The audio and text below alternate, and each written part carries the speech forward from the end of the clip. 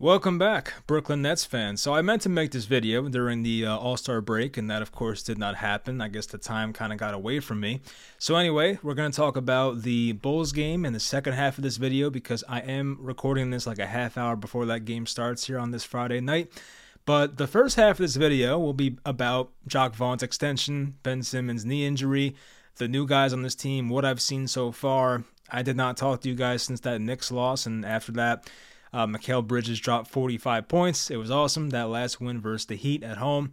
So that was cool. But we'll talk about the second half, the expectations, what's the ceiling for this Nets team this year. So we'll get into all that. Hope you guys enjoyed the video. Leave a like, and let's get into it. So I will say, now that I haven't talked to you guys in probably like a week and a half, 2 weeks, it's starting to feel more natural now that like KD and Kyrie are gone, and it makes sense that like, okay, we have this roster now. This is who we have.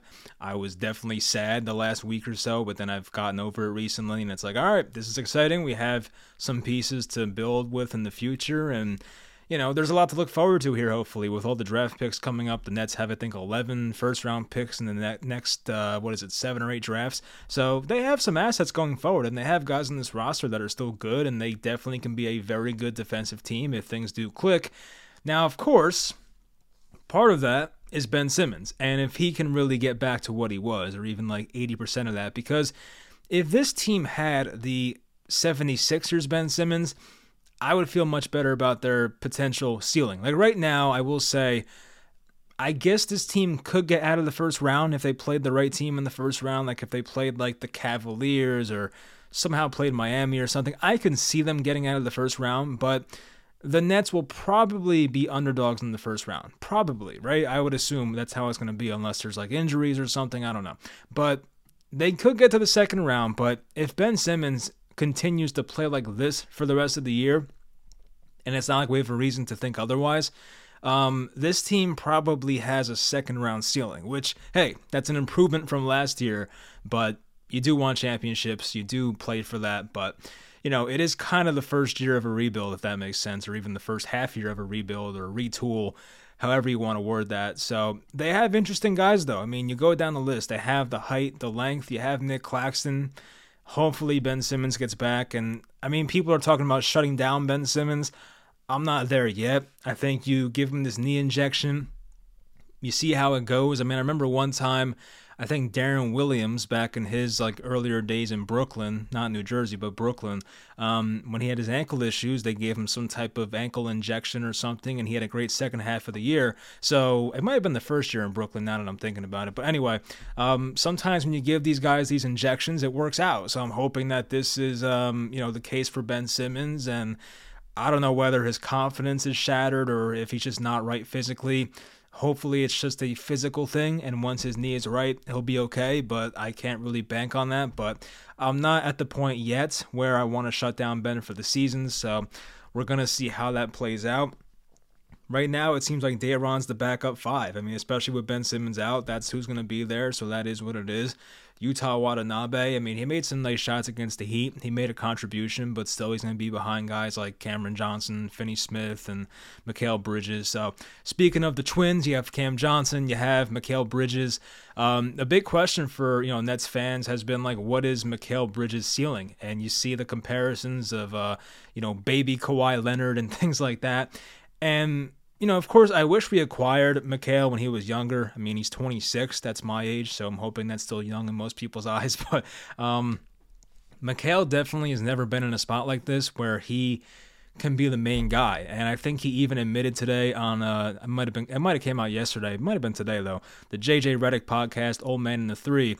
He was on that, and they posted it today, and he was talking about just kind of doing moves he would not do with the Suns because he feels like this is kind of not his team. He didn't word it that way, but he feels he's more free to play, without limitations as compared to Phoenix when you're playing with Devin Booker and Chris Paul and even DeAndre Ayton too. So at least now in Brooklyn, this is kind of like, Mikal Bridges is supposed to be the best player, so he's not afraid to make these moves, and we'll see who he is. I mean, I did not expect him to go out there and score 45 points against Jimmy Butler the game before the All-Star break, but it happened, and it was very cool. We saw some really nice mid-range pull-up shots. We saw some floaters in there, taking guys off the dribble, which was not really a huge part of his game in Phoenix. more of a catch and shoot guy, of course, pull up jumper type guy, but when he can pull up off the dribble or take guys to the rim off the dribble, like that is stuff you want to see right there from Mikal Bridges. He has the length. He's a great defender. We know that. So, maybe a baby Kawhi Leonard is not the best comparison. That might be a little too, reaching too much. But hey, it's not impossible. This is the first time he's in this situation as the main guy, and we'll see how far it goes.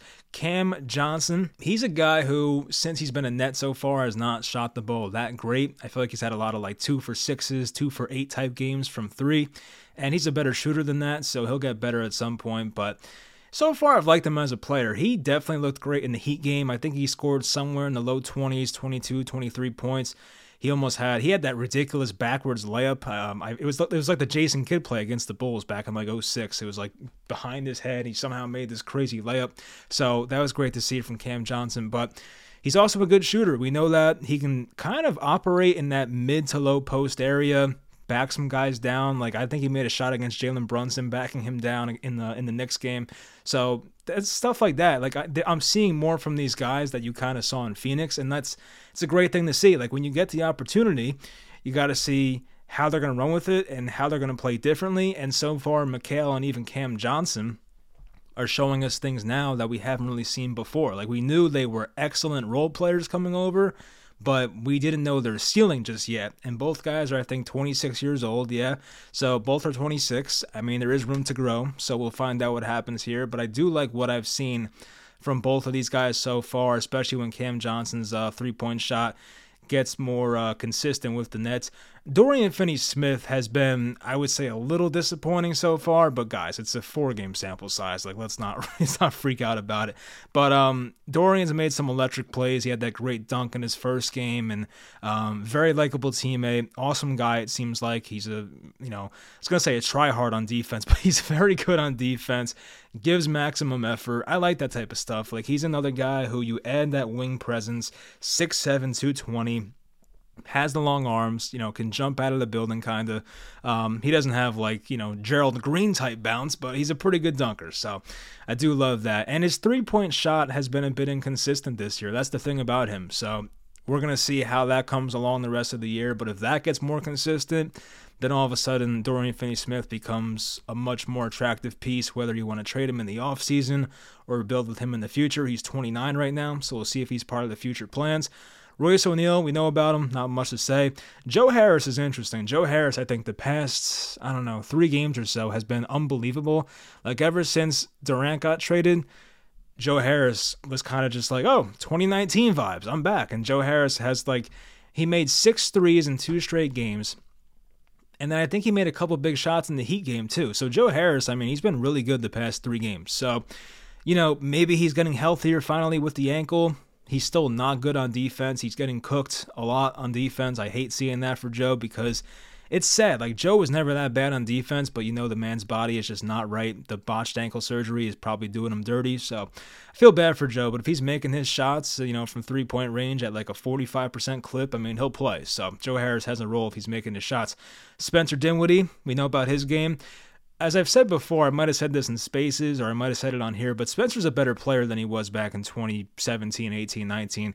You can tell he's a better player. So for Spencer, he's worked on his game ever since being, especially in Dallas, but even Washington. He's a better player than he was the first stint in Brooklyn.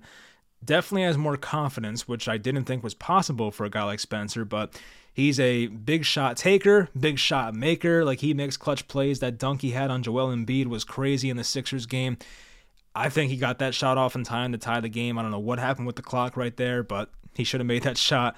But Spencer has made some big shots as a Brooklyn Net, so he's definitely not a stranger to that stuff. And, the Spencer Dinwiddie versus Cam Thomas playing time distribution, it's going to be interesting. And you can even throw Seth Curry in there too, because Seth Curry might play some backup point guard. But Cam Thomas is a guy I want to talk about. So Cam Thomas, in my opinion, as I said, this team probably right now, at best, I hate to say it, is probably a second-round exit type of team at best. So you look at it like that, obviously guys like Cam Johnson and, as I mentioned, Finney-Smith and Mikal and Claxton, they're going to get their minutes. We know that. But guys like Royce O'Neal, Joe Harris, can they play less to give Cam Thomas more minutes? I'm not opposed to that. I'm really not opposed to that. I would love to see Cam Thomas get at least 25 minutes per game. I'm not saying that Cam has to play 38 minutes a game. That might be a bit unreasonable, but give him consistent minutes, somewhere from 24 to 28 minutes every night. Cam Thomas knows his role. He's the scoring option off the bench. I still think Dinwiddie's the starter going forward. I didn't even check the starting five tonight, but I'd be surprised if Cam Thomas was the starter. But you make him that microwave scorer off the bench, and hopefully his career keeps going in the right direction. The guy's still 21 years old, I believe. So, yeah, he's 21. So, Cam Thomas has shown enough where it's like, yeah, this guy can score the ball at will, but it's the other things like consistency and making the right passes and not turning the ball over and, being committed on defense and making the right defensive rotation, staying in front of his guy on ball. Those are the things Cam Thomas has to work at. But just being a bucket getter, the guy's unbelievable. So that's great. Seth Curry, as I mentioned, he might have a role. I think Jacque Vaughn has tried to get this rotation down to 9 or 10 guys, and I think Seth Curry's somewhere on that cusp, and he'll still play, but I'm not sure how many minutes. Like, Seth Curry, as we know as Nets fans, is very hit or miss. He's had some games this year where he's the sole reason the Nets win, and he's had games this year where he's been just unplayable. Like, I'll go through his chart right now, like his game log, and you'll see some games in here where it's like, whoa. Like here, 32 points in the loss at Philly on January 25th. Then against the Lakers, he had a 6-point game, 3 for 11 shooting 2 games later. I think that was the last home game Kyrie played. So, sometimes he'll come out here and have these ridiculous games, 29 points against Portland in a game in late November. And then he'll have games where he's 0 for 5 and 0 for 3, 1 for 7, like 1 for 4. He's just inconsistent for the most part. But Seth is a guy who, as we know, can come off the bench and give you a random 25. And that's important. Like, you have to play those guys and at least see if it's their night. I don't think that Seth Curry should be getting DNPs. He's way too good of a shooter for that. And even the Heat game, this is the last game they played. This is a very recent example. He only played 10 minutes and he had 0 points on 0 of 3 shooting. So that type of game, he was very ineffective and just looked terrible. So a guy like that should be able to play at least 10, 15 minutes a game. You see if it's a good shooting night. If it's not, you just put him on the bench and say, hey, go get him next time. A guy like Patty Mills, I don't really want to see him play. I think sometimes they have a Patty Mills infatuation, so they might play him at some points. Edmund Sumner's interesting. He's a guy that I think is built for specific matchups. In times where you just need that defensive length and a guy that can just drive to the basket and put pressure on a slower defense that's not good at moving their feet. Edmund Sumner's a good guy for that. So he's a good guy to have on the bench. So, he's not the best shooter as we know. He's not the most consistent player as we know. But, Ed's had some moments this year. So hopefully he does get some burn at some points. But he's definitely not going to be consistently in the rotation getting 20 minutes a night. I don't see that being the case unless there's injuries. So hopefully there's not. But back to Jacque Vaughn. I kind of wanted to go to that at some point. But he is now the Brooklyn Nets coach based on his contract, I think through 2026. I'll look at the exact years real quickly, but Jacque Vaughn, of course, was given the interim tag. The Nets were in talks with Ime Udoka. Those kind of fell through, so that didn't happen. And then they signed him to be the head coach through next year, so finishing out the 2023/24 season. But then we heard a couple days ago, on February 21st, that the Nets signed Jacque Vaughn through the 2026-2027 season. So Jacque Vaughn is 32-19 this year as the Nets head coach. He had a good stint the final 3 games before COVID happened when Atkinson got fired, then went to the bubble, and I think the Nets were pretty good in the bubble. They overachieved for the crappy roster they had. And look, can we possibly overrate Jacque Vaughn because of how bad Steve Nash was? Maybe. But I think that Jacque Vaughn's genuinely a great guy. I think he's a great leader of men. He's a great teacher, a player's coach, but he's also a good motivator. And seeing that guys like Kevin Durant and even Kyrie... But seeing guys like Kevin Durant and even Kyrie Irving really, really respect Jacque Vaughn, that catches my attention because those guys have been around tons of coaches, not just the NBA, but, middle school, high school, college. Like, those guys have been around so many coaches. They've been NBA veterans forever. Fortunately, we didn't get to see James Harden play under Jacque Vaughn as a head coach, but it seemed like 7-Eleven, both those guys loved Jacque Vaughn, and especially Kevin Durant. So once again, could that be because Steve Nash was so bad and it couldn't get much worse? Maybe, but I think there is something to it. Jacque Vaughn, ever since he took over, there's been a new identity about this Brooklyn Nets team, how under Steve Nash, they did not play much defense. They were just fully relying on their offensive isolation scores to do the work for them, and that kind of led to a sweep by the Boston Celtics last year. That led to some disappointing basketball and games they shouldn't have lost. But then Jacque Vaughn took over after a 2-6 start, I believe it was, and the Nets have been 32-19 under him being the head coach. So, Jacque Vaughn, look, as I've always said, I would definitely have preferred Ime Udoka, but I guess there's too many off the court issues and whatever happened in Boston last year. There's too much going on there. So the Nets did not get involved in that situation, but I think right now he's probably their best option, Jacque Vaughn. Sometimes Jacque Vaughn does annoy me. He does play Patty Mills when I don't want him to.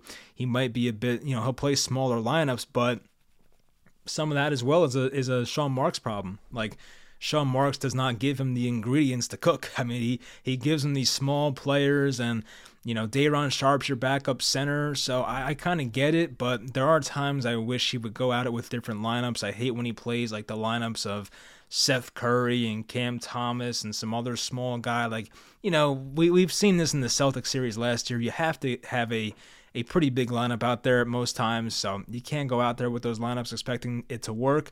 But now they have so many wing guys from 6'5 to 6'9, 6'10 that hopefully we avoid that problem going forward. So much of this Nets season is going to be coming down to how is Nick Claxton without the superstars. Nick Claxton and Kyrie had a great chemistry before Kyrie left, and even Kevin Durant and Nick Claxton were great together. Nick Claxton and James Harden had their moments together. So how is Nick Claxton away from the stars?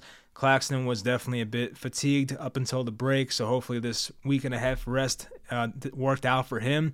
Ben Simmons is the other big question mark. What does he look like when he comes back? Does he even come back? I don't know for sure.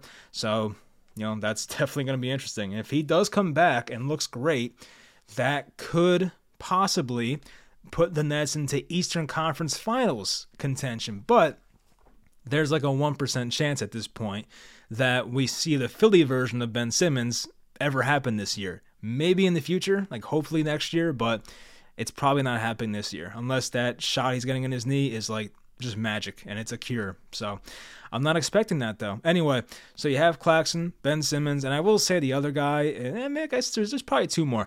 Mikal Bridges is the other one. He's 3. Mikal's development, what he is as the lead guy, we'll see that over a consistent period of time. Who he is as a leader, who he is as a lead guy, that's going to play out over the final 24 games. And the other guy, number 4, is Cam Thomas. Who is Cam Thomas? Is Cam Thomas going to be the guy who, as I've said in the negatives before, kind of gets lost on defense, doesn't stay in front of his guy, turns the ball over, forces some bad shots? Or will he be the guy who is learning the game at a high level and taking smart shots, making a lot of shots, scoring around 20 points per game, and just being that really, really good 6-man off the bench that can give you 20 to, 18 to 22 a night, somewhere in there. And of course, he'll have his blow-up games and score 30. We've seen him score 40 this year 3 times. So Cam Thomas will have his nights. It just depends, what role does Jacque Vaughn have for him? And I think Jacque Vaughn, he knows how talented Cam Thomas is, but Jacque Vaughn did have that comment saying that he did like what Cam Thomas did in the 40-point games, but the Nets were 1-2 in those games. And I think Jacque Vaughn sees the bigger picture there about winning and losing. So, yeah, it's not all about Cam Thomas's stats. We know that, but he needs to play, of course. He needs to have a consistent role. I'm tired of the Nets always, not giving Cam Thomas consistent time. Even with Steve Nash, it was the same thing where you would give Cam Thomas 23 minutes one night and then 7 minutes the next night, and it's just you can't operate like that. You have to give this kid consistent minutes, and hopefully it works out. But anyway, that's it for this the preview for the second half, and hopefully they can stay out of the play-in. and stay in the top, top 6 seeds, stay at 5 or 6. That would be ideal. You don't want to fall between 7 and 10. But if they do, we'll find out. What happened last year, they won their playing game, they made the playoffs, got swept, but hopefully this team can kind of hold on to the 5 or 6 seed. I believe they're the 5 seed right now. So hopefully they keep that and get into a playoff series in a favorable matchup and can hopefully win that. So, 24 games left. If they can win 14 of those and go 14-10, that'd be great. But the Nets have a tough schedule. I think I saw somewhere they have the 6th or the 7th toughest schedule going forward. Looking at it now, you have teams like Milwaukee, you're at New York, you're at Boston, at Milwaukee again, at Denver, OKC, they've been playing much better. Sacramento, Denver, Cleveland twice, at Miami. And they finish off the season with a pretty favorable schedule after that Miami game on March 25th, but I would say their next 15 to 18 games are tough. So it's going to be a very pivotal stretch here for Brooklyn. Hopefully the game that starts in a couple minutes here, they get this win, start off the break 1-0 or out of the break 1-0, but we'll see what happens, and I'll talk to you guys after the game. Well, we're at halftime, and I'm not going to wait until it's over because it's already over. The Nets are down 63-29 at half. 63-29. That is the least amount of points they've scored at halftime since 2012, they just said on the broadcast. 18 points in the first quarter, down 15 after one. That's it. It happens, right? Second quarter, they were outscored 30-11. 11 points in a 12-minute quarter in an NBA game.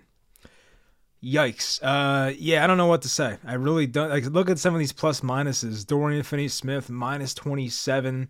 Dinwiddie, -25. This is in a half. This is so ugly. Some guys individually are playing awful. Mikhail's not shooting well, 3 for 9. Royce O'Neal's had a couple of awful turnovers. Joe Harris had an awful turnover. Zach LaVine, I guess the Bulls' big three, if you want to call it that. Probably not the right name, but LaVine, DeRozan, and Vucevic, they are just completely destroying this team. They've probably outscored the Nets by themselves, those three guys, by a lot. So here's the halftime stats. Nets are 10 for 41. 24% from the field. 3 for 22 from 3. 13% from 3. 6 of 7 at the line. They are out-rebounded right now 36-20 at halftime. 16-point deficit. My God. Andre Drummond had that play on the free throws, the second missed free throw where he got the rebound 3 times basically and then dunked it over Daron Sharp. So that was ugly. Here's something. They're tied in assist, 9-9. So you got that going for you if you're a Nets fan. 9 turnovers to 5. Brooklyn's losing that, of course. The Nets actually have more points off turnovers, 7-2. That does not sound right at all, but 30 points in the paint for Chicago to the Nets 12, so that's pretty bad. Chicago's largest lead in the first half was 35 points.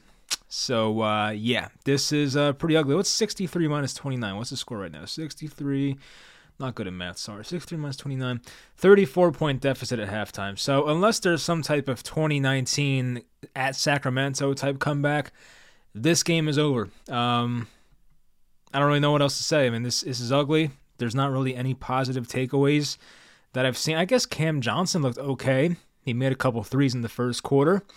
He's only a -16. That's one of the best on the team. But yeah, they looked a step slow the entire night. Chicago got off to like a 9-0 run or 11-0 run to start the game.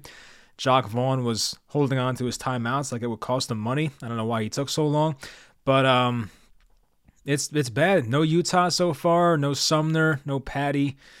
I would give Utah and Sumner some playing time in the second half. This might be a game to play Patty Mills too, because why not?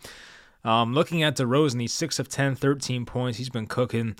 Zach LaVine, who has killed the Nets a lot recently, I feel like 7 of 10, 18 points. Vucevic only has 9, so, it's not a ton. He basically has a third of the Nets' points, which is not very good for the Nets. But, Chicago's killed them. And Chicago should be up more. They had a possession or two where they missed a dunk, and then they came down and missed a layup right after a steal. So, I don't know. You had 10 days off if you're the Nets. Jacque Vaughn just gets his extension, and you come out and look like this. It is very ugly out here. So that's a shame. I do want to check the standings real quickly because I did not really go over the exact standings when I was first talking to you guys. So looking at it now, the Nets are the 5 seed, 34-24. The Knicks are the 6 seed. They are 2 games back. I forget what the Knicks score is right now. I think they're beating the some crappy team they're playing. And we're 2.5 up on the Miami Heat, who are down like 20 to Milwaukee right now. So once again, my main priority is staying in the top 6. So if you can stay in front of the Heat right now and stay in front of that 8 seed, you'll be all right. But still, it sucks. This is not what I wanted to see. I was the last few days I was missing Nets basketball, and I couldn't wait for Friday night. You get here, and it's like, man, this sucks. And I posted this picture as a response to the Nets Twitter, and it's funny because this happened in the same season. So there was a game in, I don't know, probably October, November, when the Nets were on that winning streak, and they were up 91-51 at halftime. I mean, up 40 points at halftime is insane. I know it was against a pretty injured Warriors team, but still, I mean, I have the picture here if you guys can even see it. But so that's the picture, as you can see, 63-29, 91-51. So yeah, that all happened in the same season, which is crazy. But of course, the Nets now are a much different team than they were just a couple months ago, or a couple weeks ago, I should say. So yeah, it's sad. You hope that this is just a wrong night type thing, and it's not really something that keeps turning into bad basketball over a long stretch of time. But looking at the schedule, the next few games coming up here, and we'll talk about that real quick. So after this, it's at Atlanta on Sunday. They might have a new coach by then, Quinn Snyder. We'll see if he's there in time or not, but that's possible. So at Atlanta, I guess you could win that game. Home versus Milwaukee after that. Always going to be tough, we know that. But the Nets do have length, so maybe that'll help. We'll see. At the Knicks, which the Knicks might be a bad matchup for the Nets now. I don't know, because I think the reason the Nets were so good against the Knicks the past couple years, or honestly last 3 or 4 years, was because they had the superstars to close the games out, and now they don't. So Kevin Durant had a bunch of clutch moments versus the Knicks. Kyrie, same thing last time they played, or 2 times ago now. And Cam Thomas had his big moment at MSG last year, but still, I mean, it's tough. Then after that, it's at Boston. So then you get a couple easier ones with Charlotte and Houston. It's going to be tough. As I mentioned, they have like the 6th or 7th toughest schedule going forward.